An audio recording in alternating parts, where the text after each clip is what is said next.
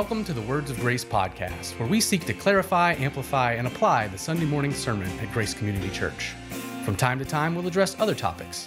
We hope these podcasts help you press the Word of God into your everyday life.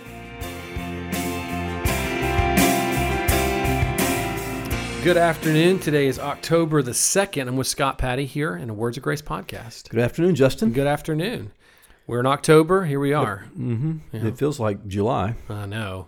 Saturday, I was out somewhere with the family, and I thought, it's 90 degrees, and I'm baking, and it's supposed to be the fall. So it's coming. It's coming. It'll be cold, and then you and I will say, man, it's cold. And where's the sun? That's right. Yeah. When's it going to warm up? See, the problem is I have a theory about if the fall is late in Tennessee, then you really are not going to get a fall. It's going to go straight from summer to winter. Okay. And you may have like a 4-day period where you experience it.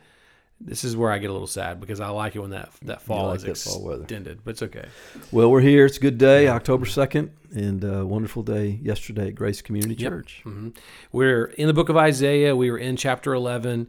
So if you will, our chapter, is that right? Yeah, yes. Chapter 11. Yeah. I was like, that didn't sound right, but it was. So tell us a little bit. Give us a recap from the sermon, but the question today is going to be kind of about the sermon, but about some things you've said actually over the last few weeks about reading the Bible. But I would love for those maybe that weren't there on Sunday to give us a recap. Well, if they weren't there Sunday, I would say just go make sure you go back and listen to it. But it was chapter 11. We come to, chapters 1 through 12 in Isaiah form a unit. There are lots of units in Isaiah. Yeah. There's Isaiah, the whole book. Then there's like two halves. And then within each of those, there are different units, particularly in the first part, there are different units of material. And then that even breaks down further. So the one I have been referring to is chapters 1 through 12. Why? Because this next Sunday, we will come to chapter 12 and we will finish that first unit. Okay. And primarily it's been about God's people, Judah, Israel, their sin, God's judgment. You do have some things about other nations, but those are just we just have a little bit about that, a lot more about God's people. Sin, judgment, but also the call back to repentance, God's promise to save a remnant. And so there's a lot of grace infused in these judgment passages as well. So we come to the end of this unit, chapters 1 through 12, and chapter 11, we have this great prophecy about a coming one. He's called the shoot from Jesse, the stump of Jesse, and he's called the root of Jesse. And this past Sunday, we looked at that and saw how this is a prophecy of Jesus Christ. This is the prophecy of the coming Messiah from the line of David. And we see in the Gospels, Jesus is referred to as the Son of David. And so Isaiah is giving us a prophecy about Christ. And then this short chapter starts describing Jesus as being filled with the Spirit and describing the kingdom of Jesus, a kingdom of peace, and describing the expanse of the kingdom to not only call back a remnant of God's people, Israel, but to expand into the nations. So, of course, we don't get the complete picture of the rule of Christ and the reign of Christ, but we get enough to start telling us what it's going to be like. We'll pick that theme back up later in Isaiah, but that was this past Sunday. It was all about the Messiah. Yeah. And one quick point that I was trying to make is that this is here for us to see. Yeah. I tried to emphasize the importance of seeing with the eyes of the heart, seeing in the mind, so that we can see and have faith. We don't see physically. Yeah. But we see spiritually as God graciously opens our eyes. Yeah. And I just hope that we came away Sunday with a fresh vision of the total and complete sovereign reign of Jesus Christ, who has come, and so the kingdom is here, but he will return and the kingdom will come in fullness. Yeah. And that can give us hope. Yeah. Yeah, I love the idea of the fullness of the kingdom. And I think the one word that I heard in my head, at least on Sunday, was this idea of peace that we can't even fathom. Yeah, that's coming. Like, I think sometimes in my mind I try to think what peace could look like, and even reading it here, you can see it to some degree. But because we don't live in that kind of peace today, it's even hard to wrap our minds around what kind of peace that is going to be like. Yeah. Which I really enjoyed that. Yeah. Good. Well, that was Sunday. Yeah. And then this upcoming Sunday, we'll finish this section. Great. with a psalm, actually, a psalm in Isaiah. Great. Yeah. So the question I want to talk about is something that you've referenced at least one other time a couple of weeks back in this series. And you've mentioned it in different contexts, even at Grace, and is a way to approach the Bible. And I think sometimes, it's really helpful for people. Sometimes as they pick up their Bible, it could be confusing to them. And I think even helping people to say, if you approach the Bible in this way, it could help you as you read the Bible and as you study the Bible. You've talked a lot about when you read the Bible, there's a lot of people that are mentioned in the Bible, characters in the Bible, but to approach it by seeing how God reveals himself. Yeah. And so could you kind of flesh that out? I probably just butchered it, but flesh that out a little bit more about why that's helpful. What do you mean by that? First, let's start there. Like, what do you mean by approaching the Bible that way? Well, the Bible is a lot. Right. It's history. It's biography, stories of people, particularly the Old Testament. Yeah. Kings and prophets and even other people. But primarily what the Bible is a revelation of God himself. And so often when we read the Bible, we are trying to figure out how we're supposed to be either like or not like the people in the Bible.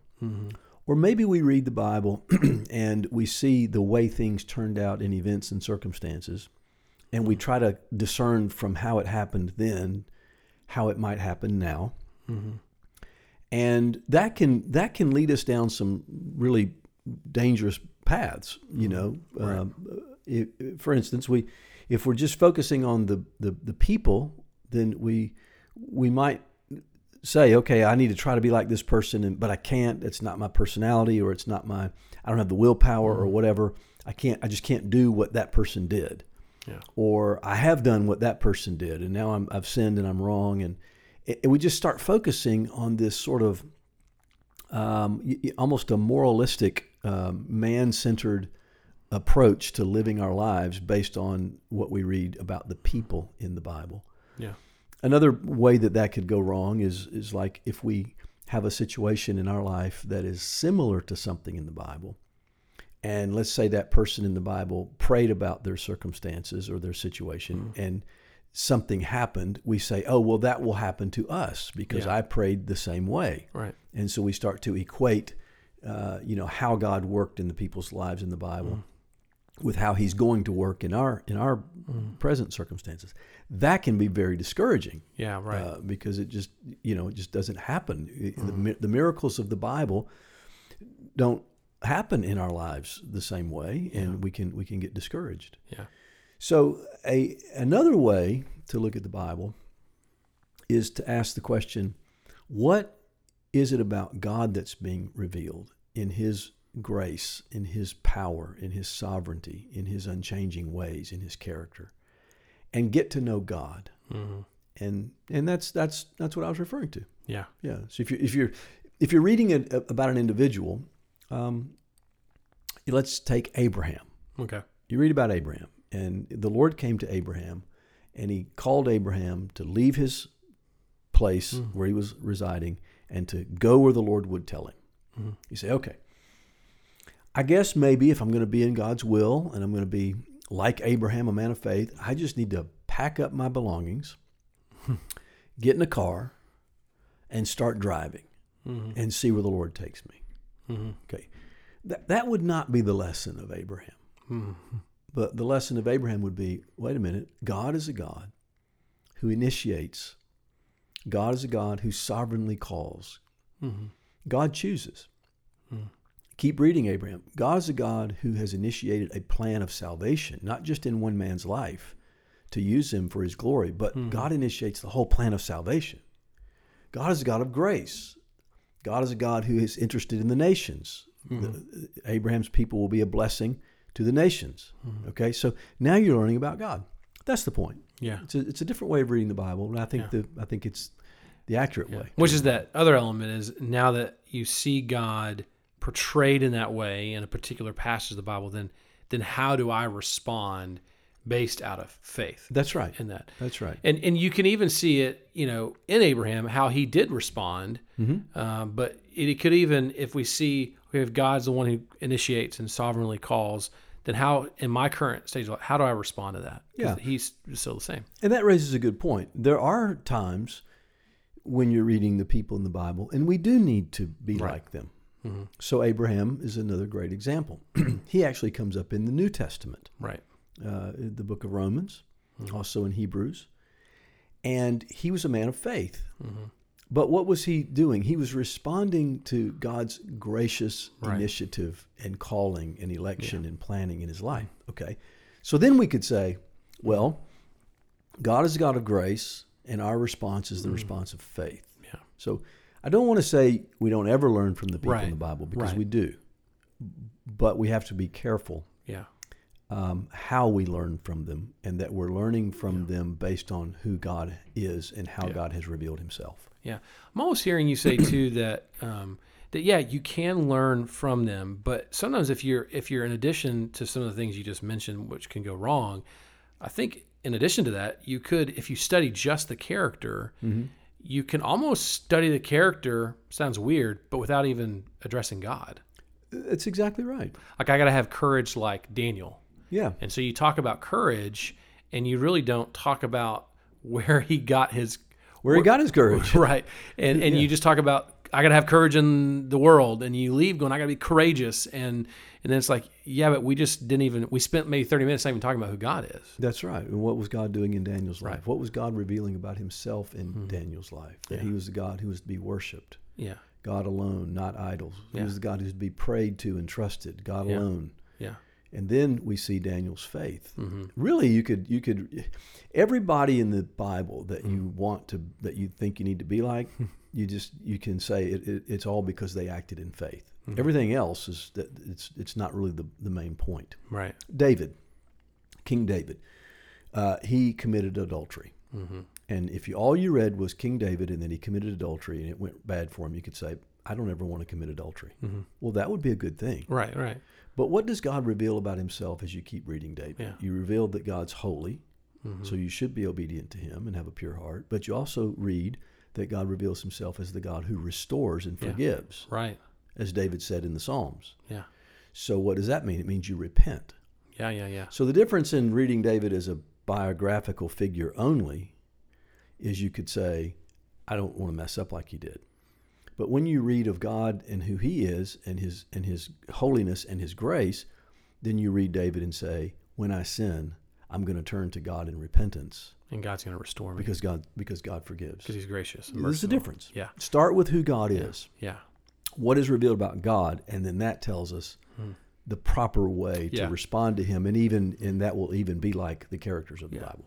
Well, that's helpful, Scott, because I think, even as I think about today, and I've been reading in Job, as you sit there and you read a story like Job, I'm hearing you say, we have a thing around here, we've talked about it before. There's a book that we used to pass out all the time, one-to-one Bible reading by David Helm, and he talks about the comma method or the comma method, but context, observation, meaning, and application. Yeah.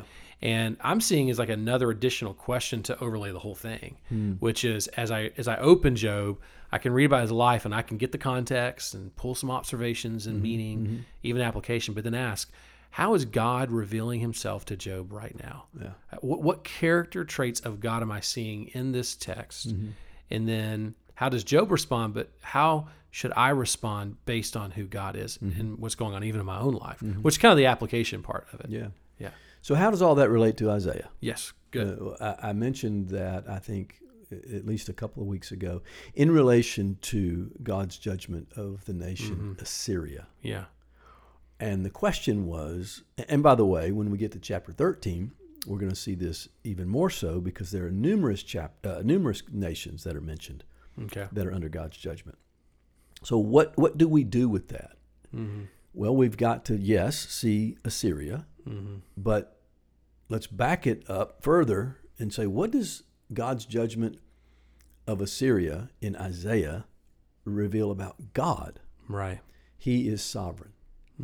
He's going to discipline his people through a nation called Assyria, and then they're coming with their pride. They're not in league with God. Right. Their intention is to wipe Israel off the map. They're going to destroy. And so, but then God's going to turn and judge Assyria. Right. What does that say about God? It says that He is sovereign. Yeah. That's it. I mean, God is sovereign. Yeah. He's not a local deity. He's not a tribal God just for Israel only. And so now it's God's got to fight against the Assyrian and the Syrian and the Babylonian gods. Right. No, He is sovereign over them all. Well, what does that do to us? It calls for our faith to trust Him. Yeah. And I like that too when you were talking on that Sunday, because I think that's when you were bringing up how to read the Bible, because you also had an attribute of God being holy. Because I loved it, because if you forget, if you ignore how God's revealing Himself, I can read just the events and get maybe upset with God. Yeah. Because I can say, okay, you're judging Israel for being disobedient, but now you're using this pagan nation, and you're gonna. But it tied His holiness and His sovereignty together. Like, sovereignly, I'm going to use Assyria, but I'm still holy. And I'm still going to hold Assyria accountable because I'm holy. That's right. They're not getting off the hook. That's right. I'm using them because I could read it and go, well, you're getting Israel punished, but Assyria is just as bad, maybe worse than they are, and they're going to be on top for a while. Yeah. But He's saying, but no, I'm still holy, and they're going to have to answer to that. Yes. Now keep going in that same line of thought in Isaiah. We're into chapter 10 now, and the Lord said There's going to be a remnant. Yeah. So God is gracious. Yeah. So His holiness and His sovereignty are the backdrop for this remnant and this grace that He's going to show. And so now you're starting to see a picture of God being put before us in the activities and the circumstances of Isaiah. Yeah. This picture of God as holy and sovereign and gracious. Which is where we were last Sunday. Exactly. Here comes the Savior. Yeah. Which is beautiful, because here's the Savior not only going to save Israel, but it's going to save people like those in Assyria. Yeah. They're going to turn to the Savior. Yes. Yeah. So if you read the Bible, not asking the question, what is being revealed about God, then you can miss all of that. Yeah. And you can turn it into a moralistic or a do's and don'ts. Right. Or my circumstances match up to this one closely. This is what I expect God to do in my life. Yeah. And you're going to miss the point. Yeah. God is the point. Yeah. Well, thank you. That's super helpful, I know, for people that are listening as they read the Bible and maybe even get confused in some of these Old Testament passages. Is really kind of changing your focus to revealing who's God revealing Himself to be. Yeah. And then how to respond to that. Yeah. So thank you, Scott. And we look forward to being back in Isaiah on Sunday. Okay. All right.